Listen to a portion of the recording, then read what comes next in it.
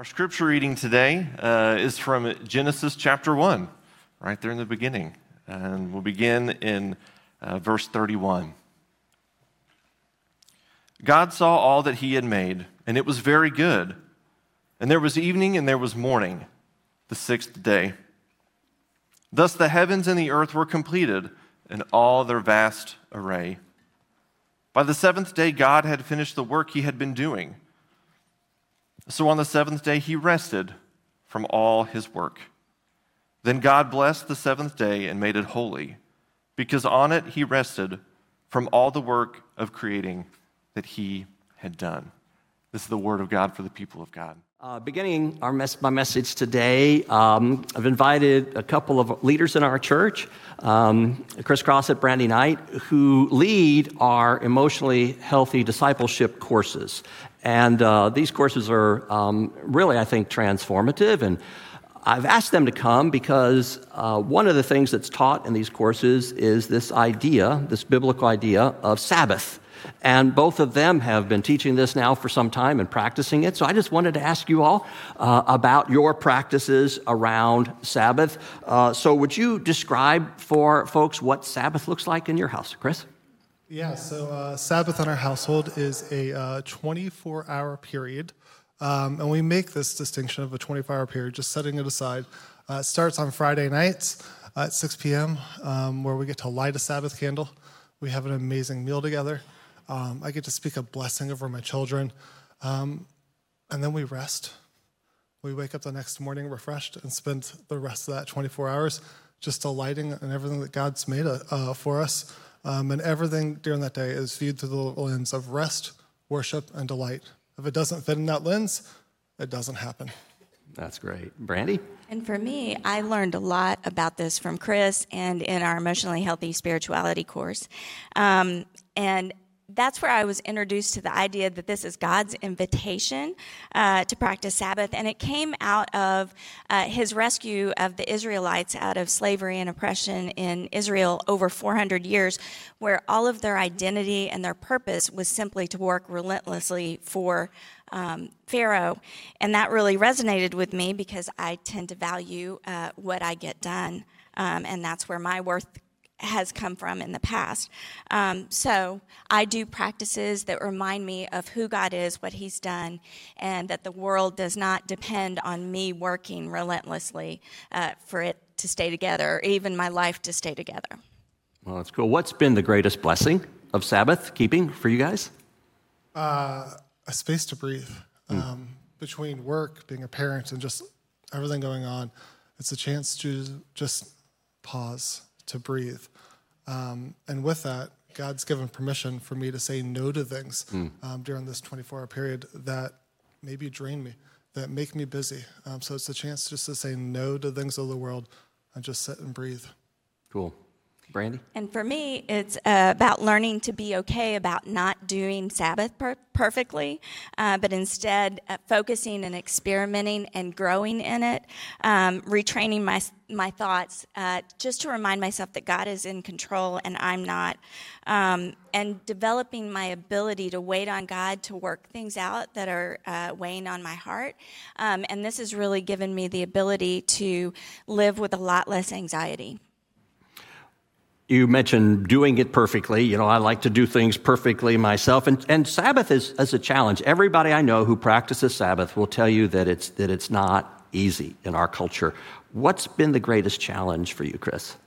Preparing for Sabbath. Sabbath takes preparation. I don't know about all of you, but I actually have to get, housework done. I have to go grocery shopping. I got to get things together. And getting that done before we end our Sabbath doesn't happen most of the time. And so being able to sit in that, knowing that I wasn't fully prepared, but God's going to keep running the world, and that my to-do list will be there and I can just rest. Sometimes that's the hardest part. Wait a minute, you said God runs the world? God runs the world. Okay. Sometimes I don't want to believe it, but it actually does. It's true. Yeah. And actually, it's the same for me. And so I try not to participate in commerce so that I can keep my focus on God and all that he gives. And really, honestly, not shopping is the hardest thing for me. And that includes things like just fun things like grocery shopping. Yeah. It just as a discipline to remind myself that things come from God. Yeah, so we never step into it and practice it perfectly. There are challenges. So for folks who maybe have not practiced Sabbath, what's a practical tip that you might give, something that was helpful to you to lead somebody else into doing this in their family? So I want to give two actually here for you. First, pick a day. It doesn't even have to be a whole day. Pick a day and make it an intentional day that you just lean into, that you want to be with God. And the second part is during that day, allow God to reveal to you what's life-giving, what brings you joy, what did he create for you to just delight in. And for me, it's just start slow and experiment. Try one or two things at a time, incorporate those things that do that for you, and join us for the Emotionally Healthy Spirituality course that starts in February 15th. And we discuss this. Chris teaches us this, and we discuss it at our tables and try it out, and then come back and talk about how it went. That's called an advertisement for that class. Yeah, but thank you. Thank you for modeling this. And I have heard from others how they've gone through these courses and have learned things like Sabbath and silence and other things. So thank you for your leadership and for being willing to share with us today. Would you thank them?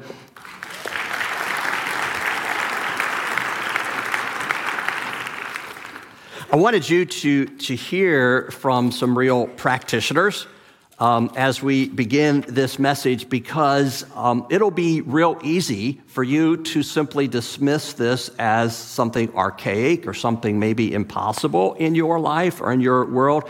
But there are real people practicing Sabbath and who are finding great benefit in it. I myself just started a few years ago. I did a day off. A day off is not Sabbath. And it has been revolutionary for me, and we do not practice it perfectly. We still have, Lynn and I have things that we still kind of, miss on, and we don't get everything right. But it has been this incredible thing. And I gotta say, it's something I've rediscovered. Someone said that history is the story of ideas lost and remembered. Lost and remembered. When we went on, we had this amazing opportunity to go on a sabbatical in 2006 and took our family to Europe. And one of the places we went to was Rome, and went to the Colosseum. And we were with a group of folks, and they're giving us a tour and pointing out some things. And I walked by and I saw concrete. And I said, well, was this added later? Is this some kind of repair that was done to the Colosseum? Because I know that's a modern building material and was not used then. And they said, oh, no, that's actually original. Concrete, the Romans used concrete. The Romans discovered concrete. They used it for hundreds of years, and then when Rome fell in the 5th century, the formula was lost. And for 1,000 years it was lost, and nobody made concrete anymore. But in the late 1400s, it was rediscovered, and in the 1800s, it picked up steam. I thought, wow, Rome, wouldn't you guess it? They invented it all, And then I wanted to, because I love history, I wanted to dig into this a little bit more, and I discovered, no, actually, the ancient Egyptians, 3000 BC, used concrete, and it too had been lost for a while. I thought, oh wow, of course, they made the pyramids, the Sphinx, of course they invented it. Actually, no, it goes back to 6500 BC, a little-known civilization, the Nabateans, which are just southeast of current Palestine, an Arab country. They archaeologically have been found to use concrete. So here's this thing. It was used, and then lost, and then rediscovered, and found, lost, and found. And that's kind of the story of history, and it's really the story of Sabbath. Now, I'm old enough to know some of that history. As a young baby boomer, I remember blue laws. How many of you remember blue laws? Raise your hand, okay? We're probably showing our age, okay? All right, blue laws were this concept kind of in America, and there's a whole history there that I don't have time to get into today. Fascinating. It goes back all the way to our nation's founding and spotty. But blue laws basically meant you couldn't open for commerce at all. Everything was shut down on Sunday. And when I was young, blue laws were starting to get repealed and stores were beginning to open. And by the time I was a teenager, most of that was part of the past. And if you talk to older baby boomers or older adults who remember clearly the days of practicing Sabbath when blue laws were in effect, they would often speak it. They will often speak of it in more negative terms because they remember it as they go to church in the morning and not being able to do anything else the rest of the day and having no fun. And that's kind of their recollection of Sabbath. And indeed, Sabbath became sort of legalistic. What I mean by that, it had all the rules, but none of the fun, none of the joy. And so my generation said, no thanks. And our culture started saying no thanks to Sabbath because we were gradually losing our Christian bearings and it just didn't make sense anymore. It is kind of a Jewish Christian idea. And so we went away from it. And so in my early days, my first series, I preached on the 10 Commandments. I think we were still in the theater. I went through this and I said, this one on Sabbath is the 1 out of 10 you don't have to keep. You got to keep all the other 9, but you don't have to keep the one on Sabbath. Because I thought, it's Jesus spoke about this, and almost every time Jesus addresses it, he has to address it negatively because he was speaking into a religious culture where it was very legalistic, and it became all about the law and not about the Spirit. So I thought, then we don't have to do that anymore. Only one problem, the Bible never says the Sabbath isn't valid anymore. So what do we do with this? Like I said, history is the story of ideas, of forgotten and remembered. Sabbath. I guess what I was doing and other pastors, my generation, we were reacting to the legalism. And we were saying, that's not what God intended. And that's true. But I think what's happened is we've gone all the way to the other extreme. And now let's look. Let's talk about 24/7 culture. Let's talk about being on. Let's talk about overworking. Let's talk about burnout. How's that serving us? Maybe not so well. Exodus 20 says, and it's interesting that it's worded this way. This is out of the 10 Commandments. It says, remember the Sabbath day. Remember. Remember, history's the ideas lost and found. Remember the Sabbath day by keeping it holy. And then when Jesus had to address the misuse of Sabbath, he gave us God's intent behind us. He shows us God's heart.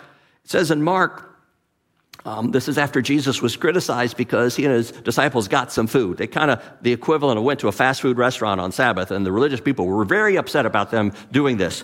And he said the Sabbath was made for man, not man for the Sabbath. In other words, what he's saying is God's heart in this is that this was a day created for human beings, for their flourishing, for their benefit. And so what I'd love us to do is revisit this as we continue the series, The Speed of God. Let's hold this concept that when God showed up in our world, in the incarnation, in the person of Jesus, he walked. Everywhere. He walked. He went 3 miles an hour. What would it look like to live at the speed of God? Last week, Brett talked about silence. I talked about our walk with God and going at a different pace. Today, I want to talk about this concept of Sabbath and how it can bring freedom to our hearts. Well, first, what I want us to see is that it's built into the very fabric of creation. It's built into creation itself. As you heard in Genesis chapter 1, Genesis is our very first book. Well, my Bible does follow the book of preface. That's a dad joke. That's really bad, I know. It says here in verse 2, by the 7th day, God had finished the work he had been doing. So on the 7th day, he rested from all his work. So on this Genesis 1 tells us a story of creation in poetic form, and it gets to the seventh day and says God rests. Now, may I remind you, is it necessary to say this? God does not get tired. Isaiah wants us to hear this. Isaiah the prophet says, do you not know, have you not heard? The Lord is the everlasting God, the creator of the ends of the earth. He will not grow tired or weary, and his understanding no one can fathom. What a majestic passage. He does not grow tired or weary. So why does God rest on the seventh day? Because as a good father, as a good parent, he models it for us. Because God is infinite, we're finite. We have limits. We have to live within boundaries. It's part of what it means to be human. And so to model for us this concept of stopping, he builds Sabbath into creation. Let's go back to Genesis, verse 3. It says, then God blessed the seventh day and made it holy, because on it he rested from all the work of creating that he had done. Two things I want to point out about that. It's really rich and significant. It says he blessed this day. This day. There are only three things in creation. When you get home today, go ahead and read all of Genesis 1 and put it in context. Read through the first 3 verses of chapter 2. And you see that God only blesses three things in his 7 days of creation. He blesses animals, and he blesses human beings, and then he blesses this day. In both contexts there, when he blesses animals, he says, be fruitful and multiply. When he says he blessed human beings, he said, be fruitful and multiply. It has to do with procreation, that animals and human beings create life. They were made by God to create life. So he blesses the seventh day. What is that saying? That the seventh day is intended to create life. It is intended to breathe life into your lungs, to breathe life into your soul, to give you strength for the journey. So this day is blessed. And it says he made it holy. It's the only thing in all of creation that he calls holy. This day, it is set apart. That's what holy means. It is set apart, unique, unlike any other. It is a holy day. So friends, it's built. This idea of 6 days you work, 1 day you stop. 6 days you work, 1 day you stop is built in creation. As someone said, if you go against the grain of creation, you get splinters. When we disregard this counsel, it hurts us. It doesn't hurt anyone else. And so let's consider just a little bit our cultural context and what it does. Back in 1793, at the height of the French Revolution, as they're trying to eradicate everything that resembled Christianity from their culture, they did away with the 7-day week, and they created a 10-day week. And 9 days you work, and 1 day you're off, because they wanted to eradicate anything that resembled Christianity. It failed miserably, and they stopped doing it after about 10 years. Why? Suicide rates went up. Productivity of work dropped dramatically. Dis-ease and depression spread throughout the country because we aren't made to work 9 days. We're made to work 6 and off 1. This is how God designed it. Some have called our day the burnout culture. A guy that I really love following in his podcasts and his books, Mark Sayers. Mark Sayers is an Australian pastor, author, and he does a podcast, which I'd recommend for anybody, called Rebuilders. And Mark is this brilliant observer of culture. And he can say, look at this, and here's what's really going on. And he's brilliant at analyzing culture. And in an episode last summer, he talked about burnout culture. Now, normally when we think of burnout, we think of working too much. And yes, we Americans work more on average than anyone around the world. We are workaholics, no doubt about that, but it goes beyond that. My generation especially was known for maybe not having the best work-life balance. We baby boomers, we're known for working a little excessively. One thing I have admired, or many things I admire about the millennial generation, one of the things I admire about the millennial generation is that they have a much better work-life balance. And I've seen pastors who are millennials, they'll just, when they're done, they're done, they go home, where I would have just kept on plowing away, And I learned the hard way. But here's what's fascinating. And this is true across, I know we can get stereotypical, that's just a stereotype, that's just sort of generally speaking, millennials are better about work-life balance than baby boomers. But here's the fascinating thing. More millennials claim burnout than baby boomers ever did. A friend of mine knows a guy who, his job is, he works 3 12-hour shifts. His full-time job, 3 12-hour days, and he's off 4. He says he's burned out. Not about the hours you work. Oh yeah, you can overwork. Yes, hear that. You absolutely can. Because you know what happens? And this has been found in research after research after research. After about 50 hours of work, productivity drops off the table. You start making mental mistakes, you start making other kinds of errors. Your productivity drops dramatically, which is 50 hours, about a 6-day work week, right? But it's not just that. You can work 3 days, be off 4, and be burned out because it's a condition of the heart. And it speaks to other things that are going on. Mark Sayers, two observations he made is that we suffer from the burnout of overabundance. So many choices. Just go to the grocery store and look at all the cereals that you can buy.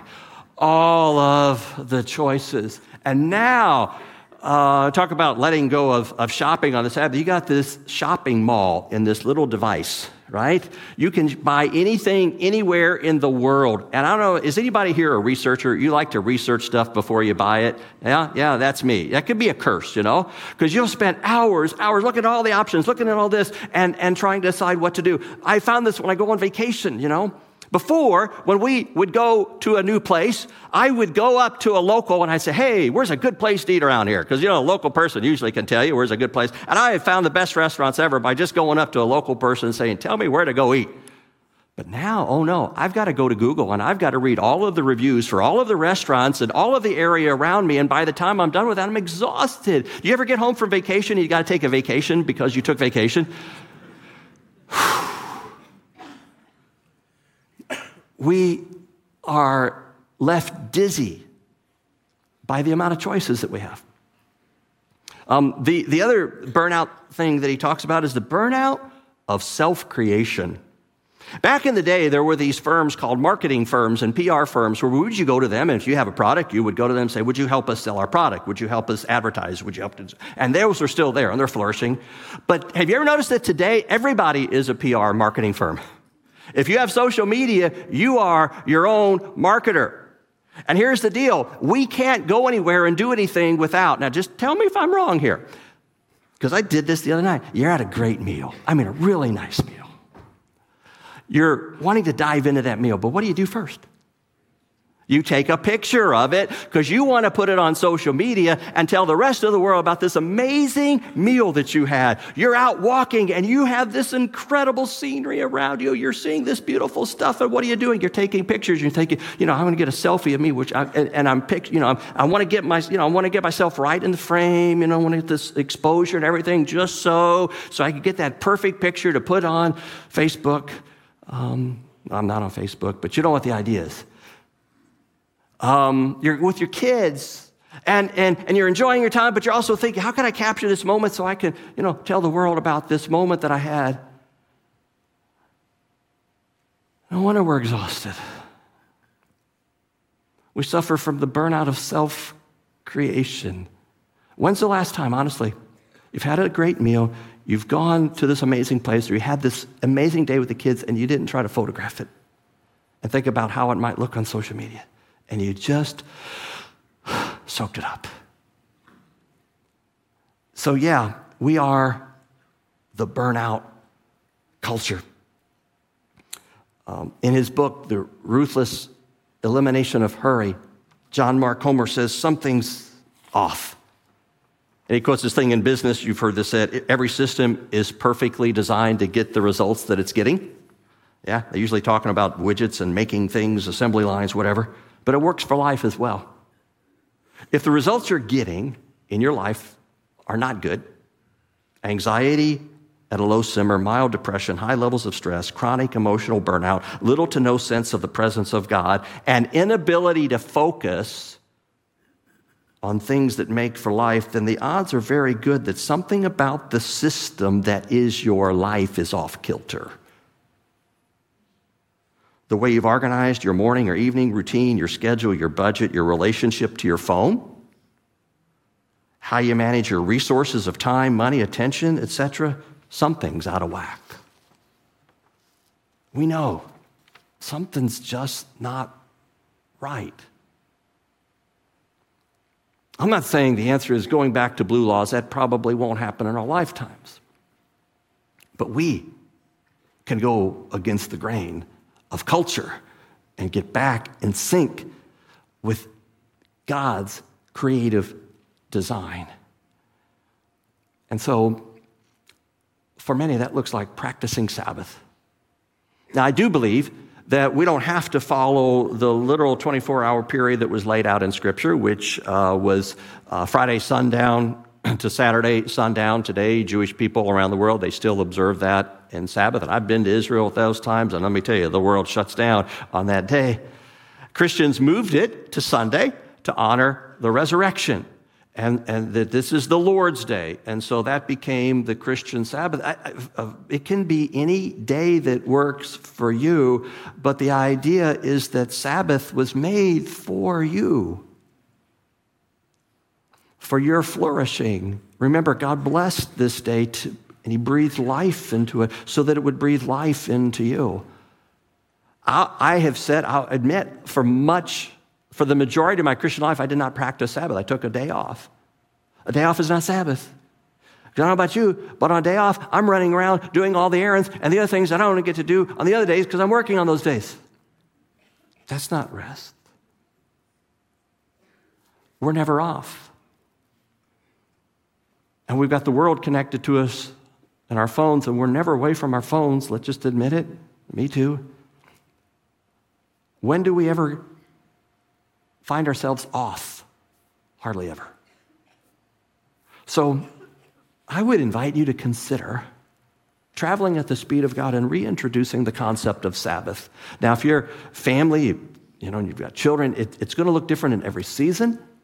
And it is not easy. If you haven't taken the emotionally healthy spirituality class, I would recommend taking that. Maybe get some more counsel. But there are things you can read. John Mark Comer has the best stuff out there. Get his book, The Ruthless Elimination of Hurry. His chapter on Sabbath is worth the price of the whole book.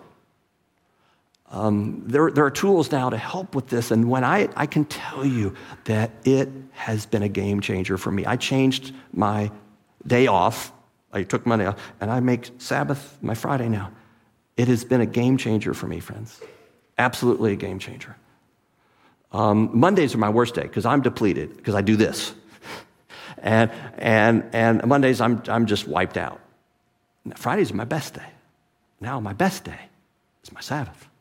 I can't tell you how many times I'm looking forward just to having that day. What are the three things you do? Chris mentioned it. There are three things that Sabbath consists of. The very word itself means to stop. Okay, so it means at its very basic element, it means to stop working, to cease, all right?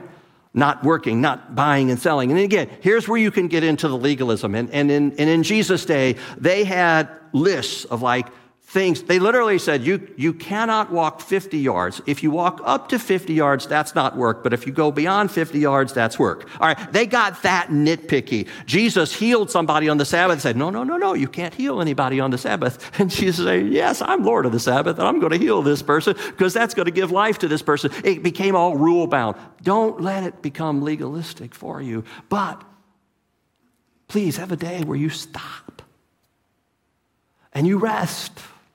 Give yourself permission. Some of you, you feel guilty when you take a nap. I'm not going to have you raise your hands, but I know you because I'm one of you. Can I just say this? Take thou authority to take a nap. You have God's permission. On that day, stop. Wendell Berry, American poet, a Christian, and he practiced Sabbath. And one of the things that marked his Sabbath was walking. We started a series 2 weeks ago with me on a walk. And he has a collection of poems called Sabbath Poems, which recollect these walks. And they're peaceful just to read and listen to. So Colin's going to read a couple of them for us now. Listen to these Sabbath poems. The Peace of Wild Things by Wendell Berry. When despair for the world grows in me, and I wake in the night at the least sound, in fear of what my life and my children's lives may be, I go and lie down where the wood drake rests in his beauty on the water, and the great heron feeds. I come into the peace of wild things, who do not tax their lives with forethought of grief. I come into the presence of still water. And I feel above me the day-blind stars waiting with their light. For a time I rest in the grace of the world and am free. Sabbaths, 1979-4, by Wendell Berry. I climb up through the field that my long labor has kept clear. Projects, plans unfulfilled, waylay and snatch at me like briars. For there is no rest here, where ceaseless effort seems to be required, yet fails, and spirit tires with flesh, because failure and weariness are sure in all that mortal wishing has inspired. I go in pilgrimage across an old fenced boundary to wildness without age, where in their long dominion the trees have been left free. They call the soil here Eden.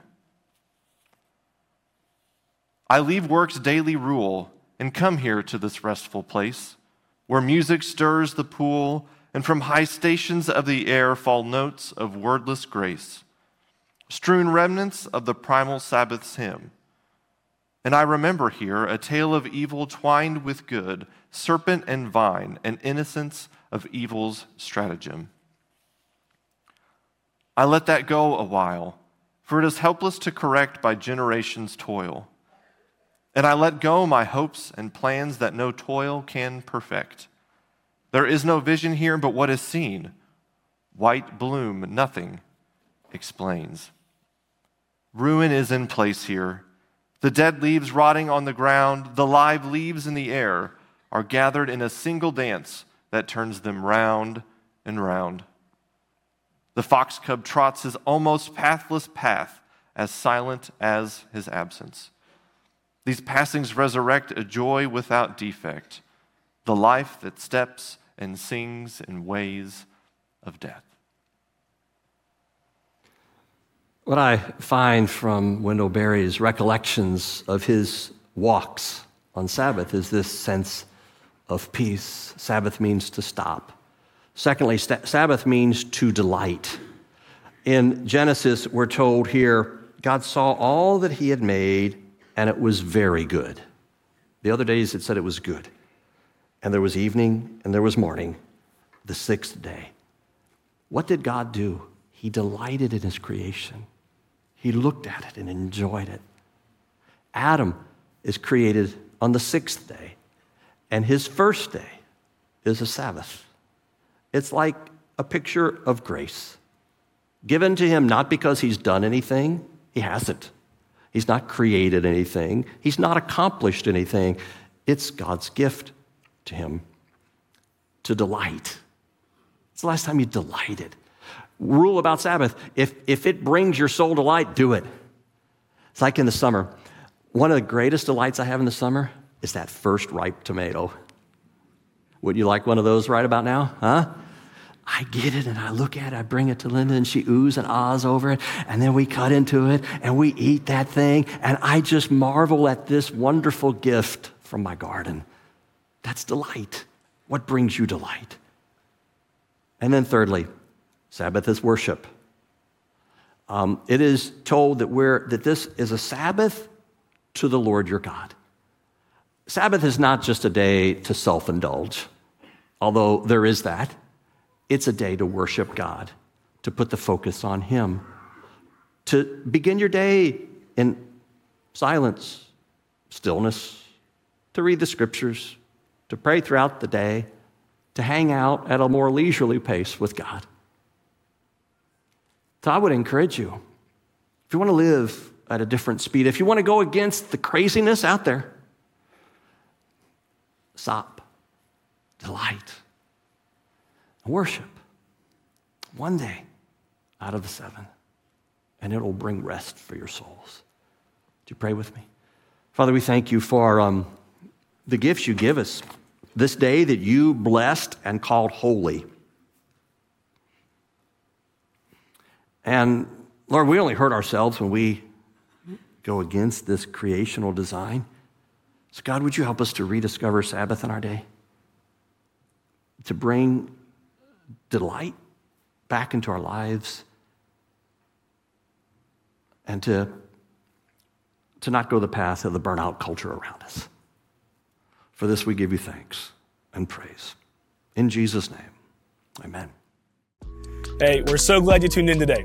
If you like this video, don't forget to give it a thumbs up and share it with anyone you think could benefit.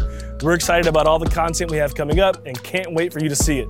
Be sure to subscribe so you won't miss out. And if you're curious about LaCroix, or if you're looking to take the next step on your journey with Jesus, check out lacroixchurch.org. We hope to see you again soon.